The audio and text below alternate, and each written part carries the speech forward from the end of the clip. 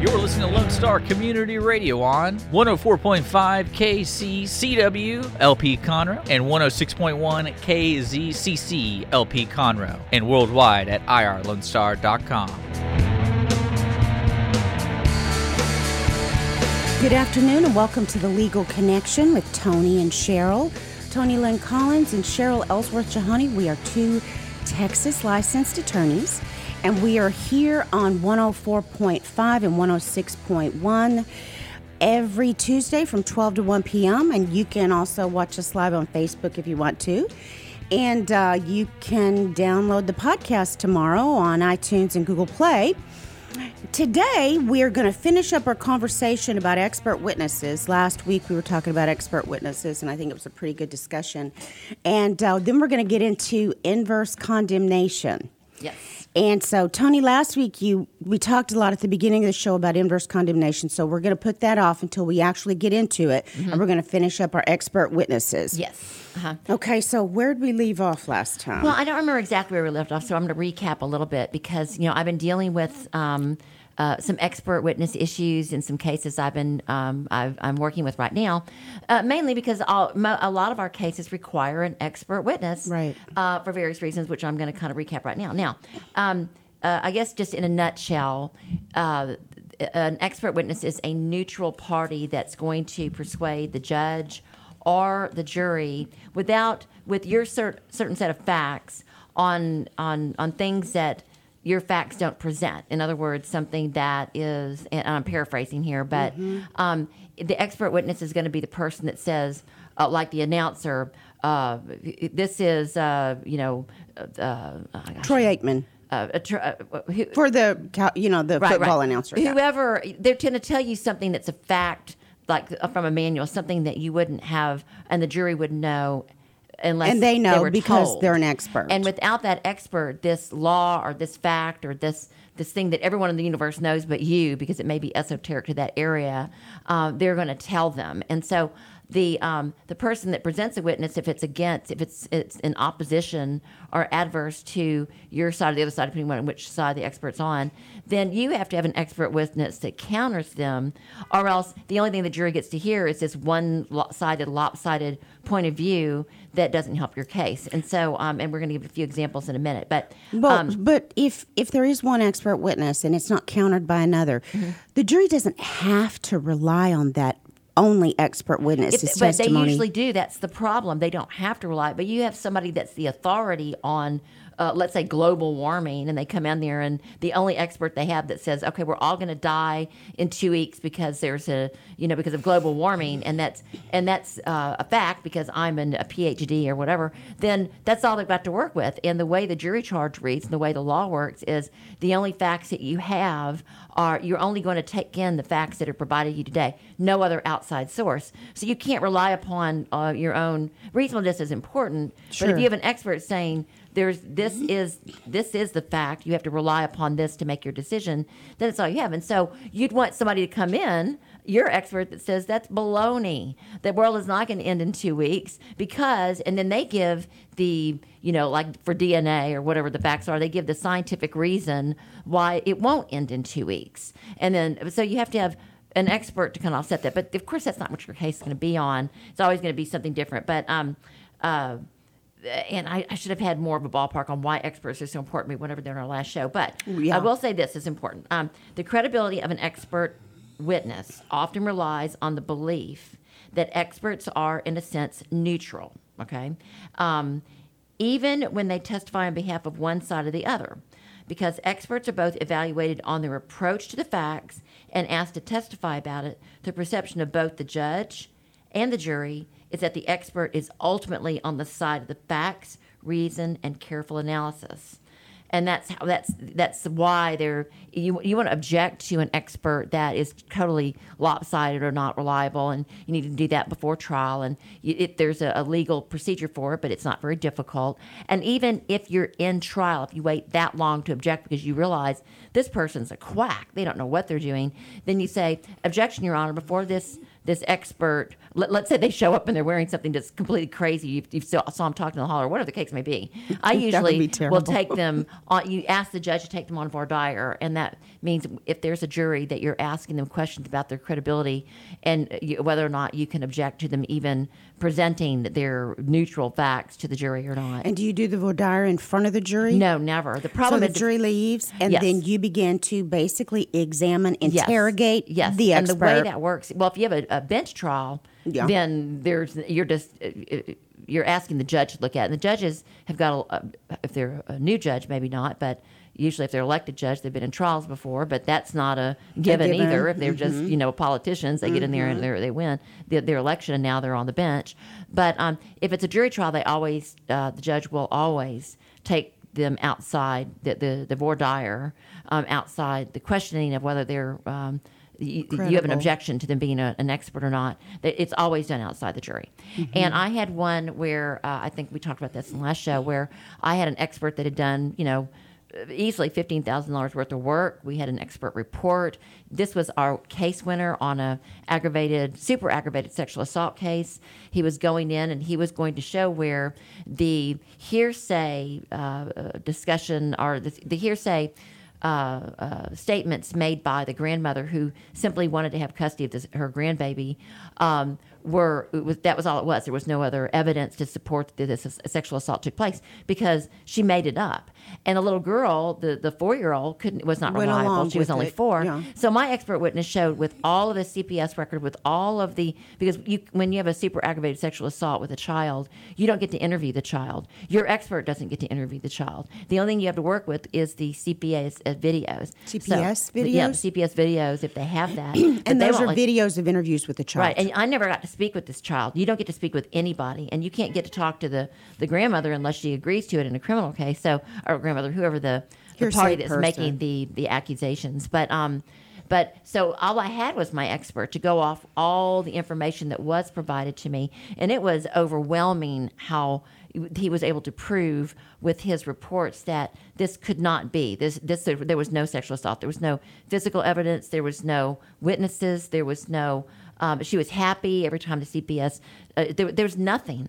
The judge would not let the state in Harris County took my expert witness on voir dire months after I had all my reports filed, and the judge denied my expert because he said that he had not, in one of the many areas where he was licensed and had updated his license, and there was like 10 of them, in one of them, and it was one that wasn't even relevant, he said that he had not renewed his license for that year, so he was not going to let him testify. Well, but Tony, isn't the rule that they can have not practiced actually for 3 years and they're still considered an expert? It was wrong. That's that was terrible. Completely erroneous in every way. So what I did was I made an offer of proof outside the jury, and it was another. And our listeners know what that is. You read what would have been said by the expert into the record. He testifies as though the jury's in front of him right now, and you ask him all the questions that you would have asked him so that the appellate court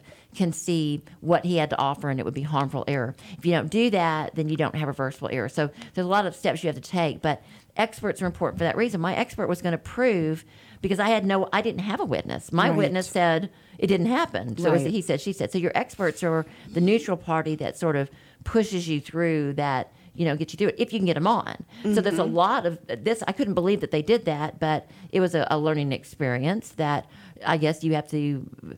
The judge just didn't want him to come on there. It was a case where it was a year where it was just before an election, and he wanted to show he was hard on people charged with this, and it wasn't fair because he didn't do it. But anyway, that was an improper ruling, and yes, what you have to do to keep that, to make sure that you've got that, which we talked about in another one of our shows, keep that error preserved. Preservation of error. So anyway, most experts believe this to be their role as a neutral party that only goes toward the facts. And they do their work accordingly. Sometimes this means that an expert will discover that their initial opinion was wrong if the facts, reasoning, or analysis support the opposite side. Because maybe when you hired your expert, you didn't tell them everything. Or maybe as the case progresses, your expert finds out that you don't have a winning case because something changed in the facts. The DNA science has changed, or you didn't add something about that plat that they didn't know, that, the reason it was changed was political, or whatever the case may be. Something may have changed. And your expert that you hired, that you vetted, is no longer on your side. And as we discussed last week, as long as an opinion has not been filed with the court, you can withdraw that. And as long as you move in your in limine motion that it not be disclosed that it was your expert, you may be okay. It may not help you on the appellate side if they find out that that was your expert and you switch sides, but it may. So, that may not have been the only reason that you may have lost your case. But no explicit rules prohibit an expert from switching sides or mandate that an expert do so. So you better make sure before you put your expert on that they're still aligned with you. Or worse, what if they were, and this happens too, what if they were paid off by the other side? A lot of times the other side has a lot of money and they get a hold of your expert, and it's not fair, but if you cannot prove it, you may have an expert who may testify against you and you don't even know it. So you have to be real careful about there's a lot of trust involved, a lot of prayer, and I haven't seen that happen but once, but and even then I kind of question whether it was a payoff, but it kind of looked that way. Anyway, questions that arise from the process are often dealt with in the moment, including the ultimate question, whether the expert should be disqualified altogether. So you may not even know that there should be a disqualification until they say something on the stand. And depending on which side you're on, you may be celebrating or, wanting to hang yourself. So that's when you need to, if it's you that's being damaged, you want to ask to approach, and for a few minutes. You want to stop the damage and find out what's going on because, and the judge will usually do that. But the other side is jumping for joy because the jury has now heard something that may be damaging, but it may not be. It may be something you can mitigate. So what does something like that look like? When the expert says they come out, they ask them a question that may be in one of their manuals, like the Texas Society of Physicians or surveyors or whatever.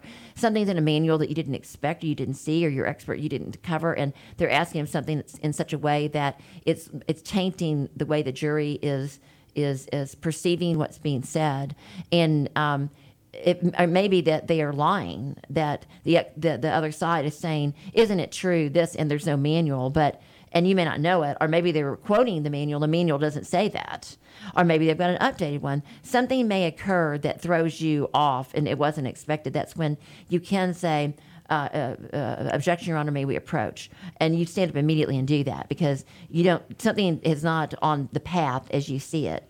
And so you're working close with your expert as you go forward because they're the one that's really going to help you. Right. Or you hope they'll help you. Now, here we look at some of the biggest questions raised by side switching, which is what that's called when you find out that maybe your expert has switched sides or they're saying something that they're not necessarily switching side, but it's not in your favor.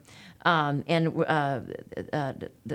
some of the biggest questions raised by side switching and provide guidelines for determining when to call for a disqualification if it's the other side. And you can see that they're not qualified. And I have a situation right now where we're having an expert war because the one side has gotten like the top person of all the state. Everybody knows this person. Right. The other side got a really well-qualified expert. But on the other hand, I know that what they're saying this expert's going to say is flat out wrong.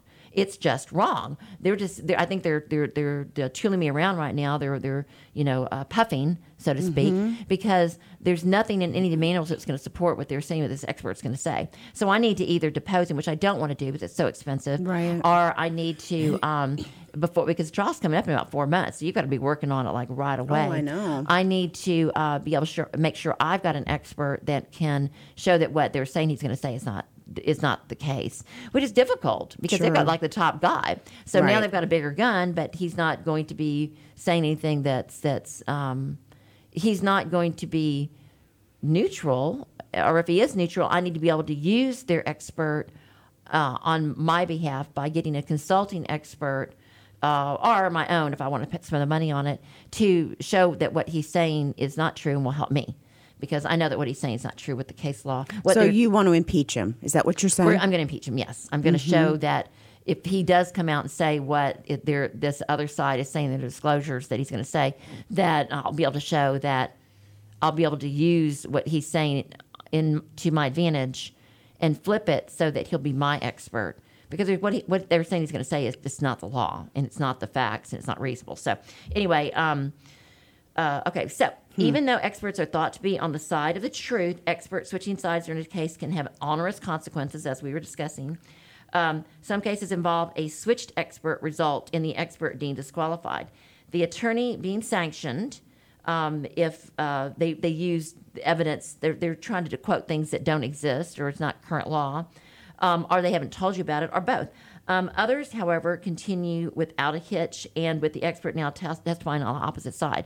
So the attorney would be saying, I'm trying to think of how an attorney would be sanctioned. If the attorney knew that the expert said something that they were using, if the attorney had knowledge that the expert was saying something that wasn't the law. So he's my expert, and I knew he was saying something that wasn't true. Right.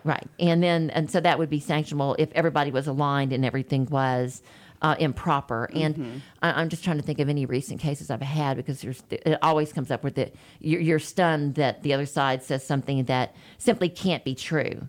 I want to think of the Trump impeachment. I don't know if they haven't. We haven't had a trial on that yet. But if the Democrats came up with an expert that said something that was clearly not true about it, and I can't think of a fact that would be something at the trial yet, so I'll just kind of throw that out. Okay, so for courts addressing the question of side switching, major questions typically include confidentiality. What does the expert know, and what can the expert share with the opposing side? The rule of civil procedure 26 governs discovery may be called into question, or the state court or the state equivalents of the federal rule. So if they haven't disclosed something to you and you find out about it, like maybe this expert had found out new law and they didn't disclose it to you until the trial, that would be sanctionable because they're supposed to disclose that. So they're holding out in knowing that they've got like this bomb. They have to disclose. The expert has to tell you on the other side before that happens. Okay. But you have to ask for it too. They just don't give it to you. You have to ask for it. If you ask for it and they don't give it to you, then that's sanctionable. Right. Credibility. Is the expert switching sides because he or she genuinely believes the other side is where the evidence leads, or because the other side just became the highest bidder, just like we were discussing? Since the power of an expert relies heavily on credibility, so do determinations of the proper response to a declared switch. Outside influence. In some cases, courts have dealt with the question of expert switching side and the other side hiring them away. They get to your expert, in other words, so that's really pretty bad too. Disqualification, when the correct side is no side. Courts have typically applied one of three standards to determine when the opposing party should have access to a switched expert. In other words, allowing them to switch sides. Exceptional circumstances. The exceptional circumstances standard is based on Federal Rule of Procedure 26 B4B, if you want to go into reading that. But that protects certain disclosures, including expert reports during discovery, unless there's exceptional circumstance. So they have to disclose everything unless there's some exceptional circumstance. What could be exceptional to keep them from disclosing something may have occurred, like within a week or two, or that day at trial, or just learned. Some evidence came out in a fact pattern because of a witness on the stand, and the expert gets to sit in trial with you. Right. Rarely does your expert, are they excluded, unless they're also a fact witness, and then it's iffy. Because if you're a fact witness and your expert, there's nothing disqualifying the fact witness from also being your expert. A lot of people do it. In fact, I was declared an expert in a trial where I was actually the party and a witness, and the judge let me be an expert because I was an expert in that field. So it was kind of crazy, but that's something you have to look at. And you always want to make sure your expert's in the court if possible. That should not be something unless, I don't even know why. I guess it would be the judge's call. Okay. Balancing. The standard weighs the interest of the opposing party against potential prejudice to the initial party who hired the expert. So the judge, it could be that you always get to object to whether something's prejudicial. If it's too prejudicial for them to switch sides, the judge may not allow it, but the damage may already be done. But if it's before the court, then you may be able to get them disqualified or not let them be the expert because of the prejudicial influence that it would have if they had been your expert all along. And the judge may allow you another expert if something comes up at the last minute or within a few weeks of the trial. Now, entitlement. A few cases have held that a party is entitled to call any expert that meets the standard for expert witness testimony, whether or not the other party opposes the decision. So there, I guess the way to look at that is if you get your expert, if your expert qualifies, you don't, just because their decision may not, the opposing side is now saying you didn't tell me soon enough, that one may not be a reason for them to be disqualified. And I've never seen that happen either. But we're going to go over a case today where the expert was disqualified, and it didn't matter to the appellate court, which I thought was crazy, but we're going to talk about that briefly. Okay. The fact that you initially called the expert does not automatically entitle the opposing party to recruit your expert, even if the expert's opinion has switched. So the judge may not allow it. For instance, imagine a situation where the expert's opinion switched from your client is definitely correct to it's impossible to tell which position is correct. So they're neutral. Here, the opposing party will need to demonstrate that the theory is directly relevant to their side of the case, which can be difficult if their stance to date has been our particular interpretation is correct. So if he became neutral, and now if you're saying my side's correct, but now he's neutral, it's going to be hard to say now he's on my side. Right. And you definitely not want that to happen if it's like there's money changing hands. Right. Really hard to prove unless you subpoena bank accounts. Likewise, an expert witness cannot be picked up by an opposing party in lieu of the opposing party securing its own expert witness, which is what I like to do because it saves you money. If you find out their expert's really on your side, you don't automatically get to do that. Okay. Both sides are expected to do their own work in consulting experts, not to sit around waiting for the other side's expert to become available or actively luring the expert away, which is more likely the case. Therefore, it is likely that a switched expert will simply be asked to step out of the case if no exceptional circumstances apply. The prejudice to your case outweighs the benefit to the opposing party's case. The court doesn't recognize entitlement. The expert's new opinion is not directly relevant to the opposing party's case. Okay. It's not. They're not just neutral anymore. The opposing party has not acquired its own expert as in attempting to remedy that problem by using yours. Since different jurisdictions use different versions of these rules, it's important to ensure you know which apply to your situation. I will say that my experience is that the court will actually allow you to use, if they're on the stand, they'll allow you to use it, particularly if they're on the stand doing it, that you can actually flip it. It happens in criminal trials all the time. And the other case, and then I'm going to ask Station Manager Dick to kind of give us some his questions that he had last week, because they were so good, but I can't remember what they were. This is a case where the expert witness was, it was a case where it was a land case, and there was a hotel that was in place that didn't want another hotel to use their shared right-of-way, and because that would have quashed their ability to build a hotel. It was in Braunfels, and there's a ton of hotels along I-35. And in this case, it was the frontage land was available to a new hotel. And you know how they do that? They have all the different hotels all globbed together. Well, the existing one said, "Oh no, you can't." Because of the way the plat is set out in the subdivision plat, and what it's where it says there's shared access and not. That the way it's interpreted, you can't use. There was no other access from I-35 but this one road, and they were saying that shared access, we own it. You don't have an easement, and so you can't build your hotel. Well, the city planning commission or the zoning, the city of New Braunfels, or it was the zoning board, or I think it was the zoning board, said we don't agree. We think that they can put their hotel there. We do believe that it's a shared access, so they can put they needed to put parking along the side of the road is what it was. And then so they sued this company, the hotel that existed sued the zoning board, and they also sued to have a jury decide whether or not that particular plat said what it said. Wow. And so they got an expert that said this shared access means that they can't use it. And this is what they lost, and this is why. It says, since it's a public record, I can read about it. It's Infinity versus, let me see. The case is the Infinity Group versus Patel. Infinity contends that the trial court erred in finding its expert witness affidavit was inadmissible as summary judgment evidence.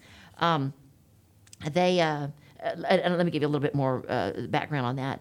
The court actually said that they would not let their expert witness they lost on a summary judgment initially for these reasons. Who lost? Infinity lost? Or Patel? And they're both hotels, so that makes it kind of crazy. I'll just say the party that is Infinity. The party that had the existing hotel was Infinity. They didn't want him to and do they it. lost. And Patel wanted to build the Patel won structure. to be able to build it, and it ended up being a Comfort Suites hotel.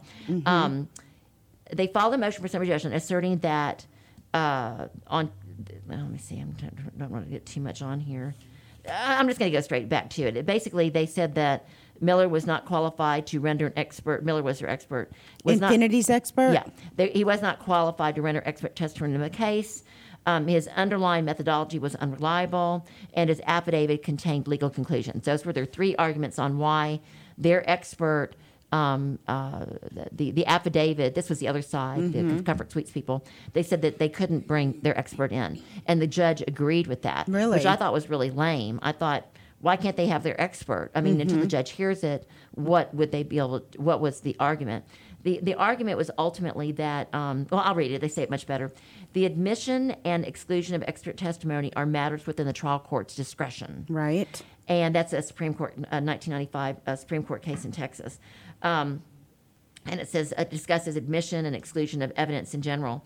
To successfully challenge an evidentiary ruling, the complaining party must show, so they had a challenge. So this means that the original hotel that didn't want them there, now the ball was in their court. They had to show that the judgment turned on the particular evidence being challenged, and that the error in admitting or excluding the evidence probably resulted in the rendition of an improper judgment. So the burden was on once they lost the case, the burden was on their side in the appellate court to show why there was error. The evidence at issue consisted of the expert's affidavit regarding the proper construction and effect of the relevant plat records. The dispositive issue in this case is whether the plat record created an express easement for shared access to Infinity's private road. That's all it was. You're looking at the plat. Was there enough there on that plat to show there was a shared easement and giving them access, even though they owned the property, the people in the back? For reasons discussed in greater detail below, which we will not discuss for time reasons, we hold that the plat records are susceptible to only one reasonable, definite interpretation after applying the rules of contract construction, and thus present purely legal questions. As such, the issue in this case is not a matter for which expert opinion will assist the trier of fact. And remember, the trier of fact is the judge here, not the jury. Right. So the judge can, I get crazy over summary judgments, Yeah. they're not constitutional, but the judge said, I don't agree that you even need an expert because in my opinion, this is basically what the judge is saying, in my opinion, I think it's reasonable and I don't need your expert. And so she said, your expert goes. And fortunately, it was summary judgment that all goes to the appellate court. But the appellate court agreed too. The appellate court said, let's see, the case that they referred to said, expert witness must not testify regarding an opinion on a pure legal question, a pure question of law. Let me see. Infinity makes no showing of how which was the hotel in the back, of how the exclusion of their expert's affidavit probably caused the rendition of an improper judgment. And after reviewing the summary judgment record, we conclude an error in excluding the affidavit testimony was harmless. And so when you have a summary judgment level expert, you really are just talking to the judge. And so now you go right back into how close is the other attorney to the judge? How is your case going? Does your attorney get along with the judge? Now you've got this whole sort of symbiotic, family thing going on, and you're now looking at the politics of the court too. But in this case, when they got it out of the politics of the court, the appellate court agreed. They said, we believed, and it all boiled down to the actual plat said shared access. They had shared access. Right. And the only thing they wanted to do was put some parking spaces on part of it. They weren't taking the access away. And that's why they won. And so with that example, the expert Comfort Inn one. Comfort Inn Patel. one, and they built it. And if you go down there today, you'll see a beautiful Comfort Inn with shared access. And the other people didn't go out of business; they were just being mean. Yeah. And I think it had a lot to do with that too. There was no reason why these people couldn't build a hotel on They their didn't want the their lot. competition. They didn't want the competition. Yeah. That was what really was. Right. A lot of times in these cases, you have to look at the underlying argument. What's really going on here? Because that's what the judge is going to be looking at Sure. more than likely. Okay, so that being said. Okay, are we going to ask questions? Yes. Okay, I want to ask you a question first. Okay, what happens? I mean, you talked about paying your expert and how they switch sides and stuff like that. But I think our listeners think, and we talk about this quite a bit, can someone really be an impartial expert if they've been paid by one side to do an examination and testify? That is when the opposing side takes them on voir dire or objects in writing after they designate them. And you look at what their basis is. And so what an expert does is through their knowledge, experience, qualifications, all those things that show I'm a neutral expert. If you're expert, and that's a lot of times you have, just like we were discussing in our last show, a lot of times you really need an expert. Right. Because what you think may be reasonable as an attorney or your person has told you, and it just seems reasonable, it may not. You may need an expert to tell you, like in this example, we have a manual that says, here's how a plat's interpreted. Our society of surveyors or landmen or whatever says that this is how this is always interpreted. And if you combine that with case law that says, and we have a case that says the exact same thing in the United States Supreme Court, then that's when you want to negotiate or look at a different angle because the expert has been neutral. So, but if they're paying the other side, you're exactly right. Right. They're going to be aligned with the person. Follow the money. Who's paying you to say this? And then really follow the money. If you get an adverse ruling on something that's clearly in error, then you do like in the Trump thing. You follow the money and you say, why are we arguing about the Trump impeachment if the core issue here is whether he was investigating a something that looked like there may be corruption. Right. So and valid. The underlying corruption was, Biden's son receiving millions of dollars and not being qualified to be in that to position. anyone. Right. So why aren't we investigating that first? I mean, that was all he was asking for. And so if you don't really, in that case, do you need an expert? You really do need an expert to some extent and do some investigation to follow the money. Because usually, and I say this all the time, in the world when you've got issues, if you follow the money, you're going to find out where the core problem is because the love of money is the root of all evil.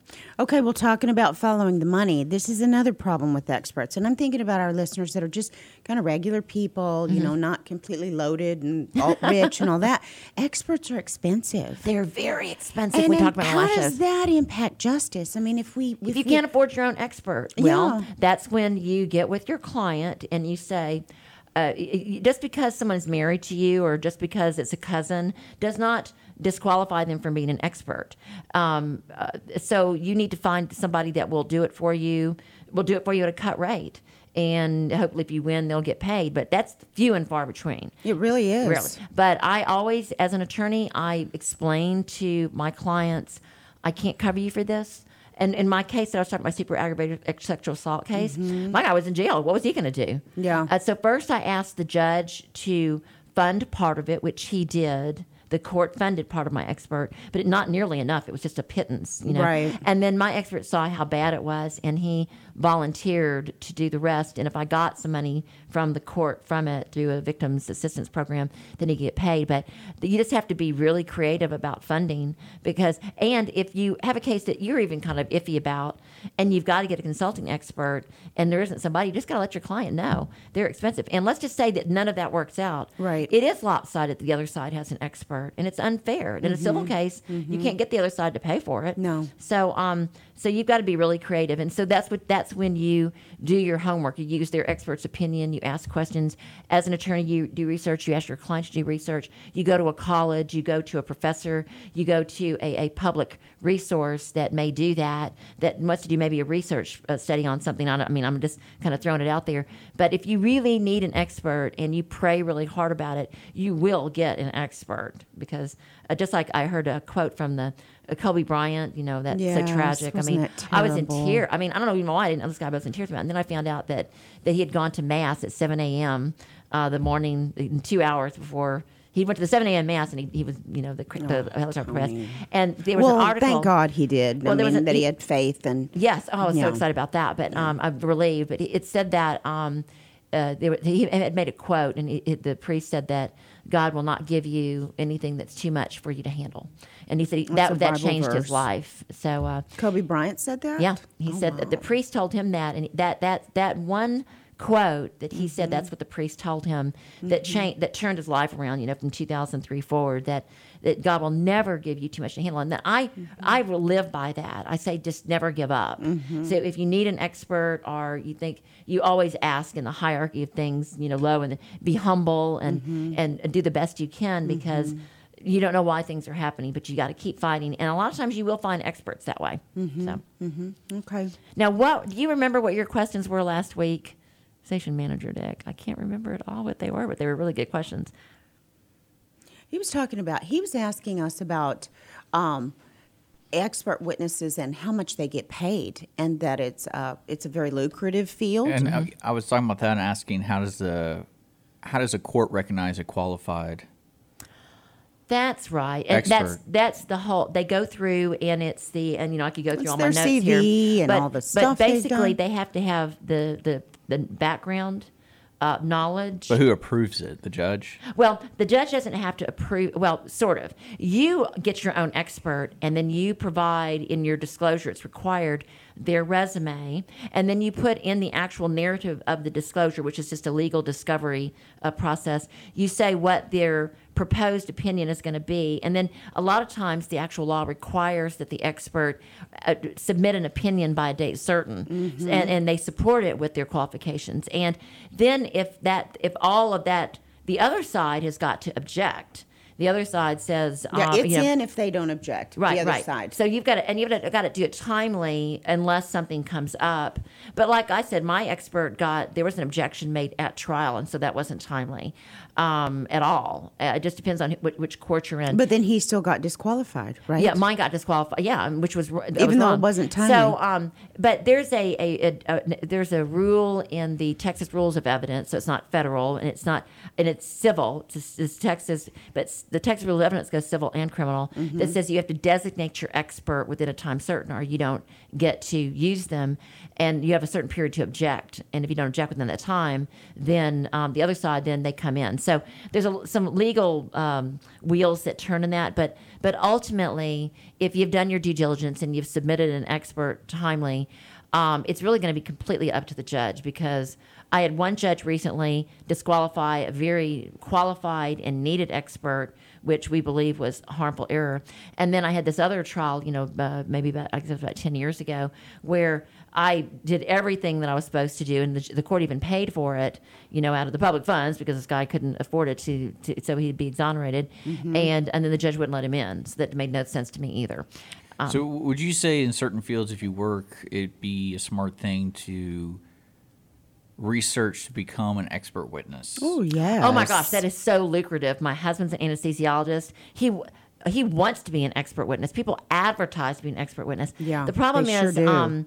A lot of times when you've got like professional expert witnesses, they're good, but I'm always a little bit leery, because that's all they're doing. Oh, if you're an expert witness, let's say like Dr. Ben Carson, he's a politician, and I guess he's the head of the Department of Health and something. He's, whatever. He's head of some department. He's still, I don't know if he's still a practicing doctor, but he's still keeping up with all of the current research, and he's doing I guess with legal at CLEs. So I want somebody that I've looked at, and I'm weary of professional ones. So sometimes it's all you can get is the professional experts.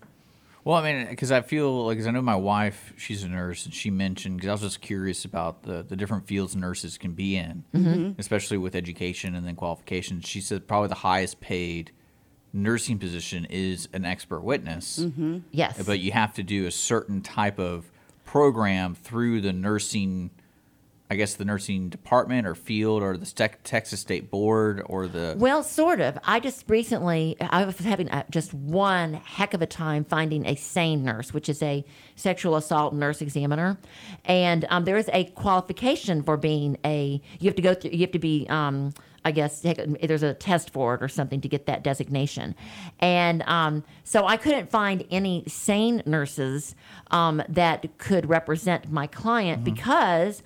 It was a criminal case, and all of the really good SANE nurses had already been vetted out by Harris County, and so nobody could work for me. Harris County had them all disqualified because they said we can't because of our position in this hospital, that we've worked with them before and we think they'd be a bias, and so I couldn't find anybody. Well, I found one by going to the board of licensing, I guess the Texas Board of Nurse Licensing or Examiners or whatever, and then I just went down a list. I literally just started cold calling about 50 nurses. That's how hard it was. And then I finally found one who was an amazing expert for me.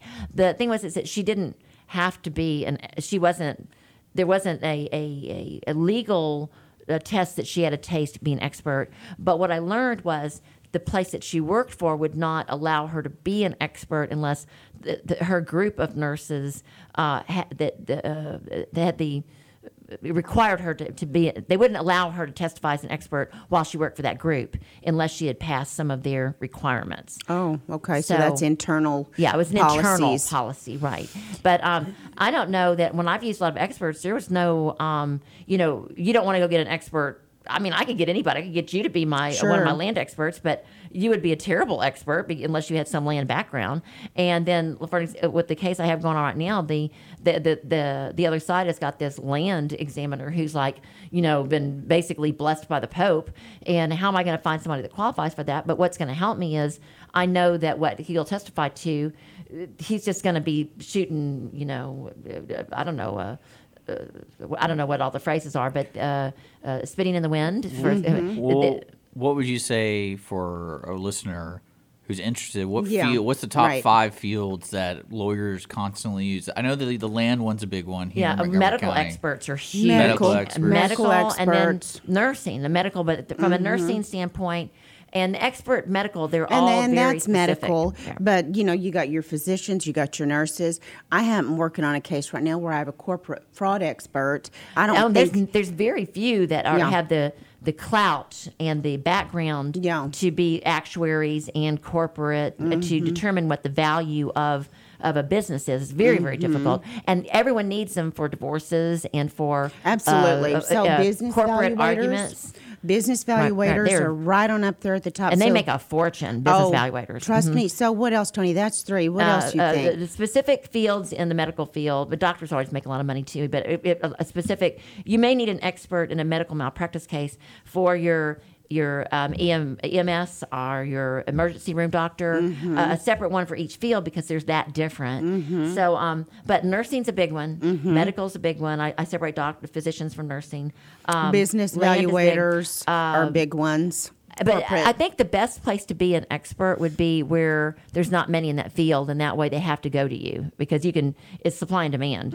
I have to pay a fortune for ones where I can't find anybody, and they're booked up. And true. So, but I think being an expert's Jim had thought about doing it too, and they offer all these courses. They do, and I think that was part of Dick's question. If you want to be an expert, if you're in a field that you'd like to be an expert in, I would go look up expert witnesses and see what all their qualifications are, and I just go after them one by one. Jim gets brochures in the mail all the time to see if he wants to be an expert witness, and they send you on cruises and to have those seminars to do, and they're kind of expensive, but he hasn't done that yet.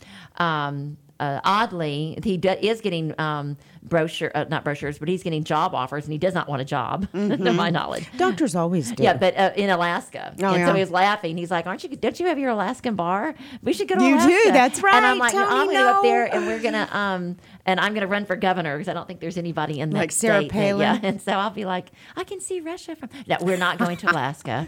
I just we went up there, and I thought it would be a fun place to have. if I ever wanted to do a case, to do a case in Alaska. I don't know Well, why. Rick Friedman, he's up there in Alaska practicing, and he's the guy that's writing all the books and stuff.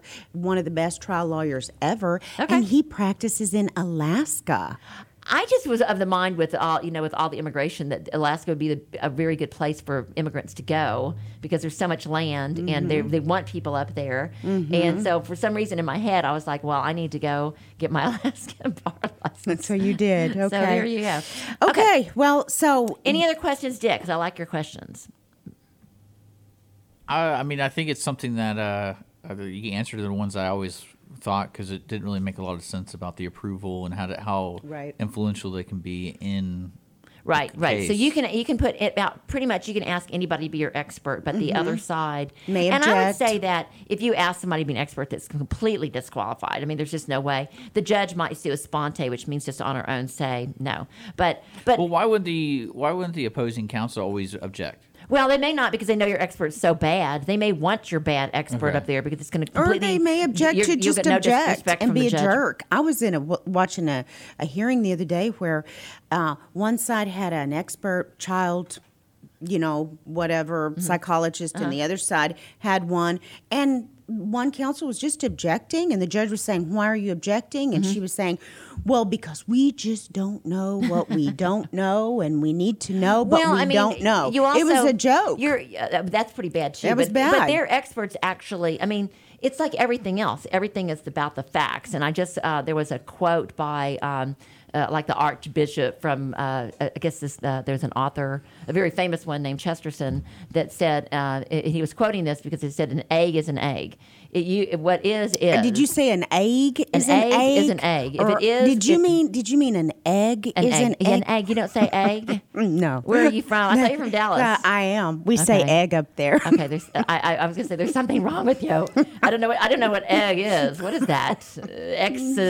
Excelsius or something? So an egg is an egg. Sometimes your expert is going to try to show that there's some fact that's really important or give it a different weight than it should have. And that's when you just attack them with all of your objections, or maybe the jury's going to see through it. But a lot of times, if you're experts, if you just don't have a case, then you've hired somebody and they're doing the best they can. That's why you get an expert out there. They may not want to object and that's why I like to use the other side's expert a lot of times, because if they're an expert, they should be neutral. But you were saying you get an expert out there and they may not want to object because, you mean the other side may not want to object? Well, why? The other side may not want to object because it's helping your case because they're saying things that are just ludicrous. Oh. But on the other side, if the expert that they use is using facts that aren't even facts and evidence, they're just trying to use hypotheticals that don't even apply, but they've kind of weaseled the way in, and I've seen that happen before too. Well, that's not right. If we're talking about like a corporate expert and they're going to use an example that is, something that's not even on point, then, and that's kind of what I have in this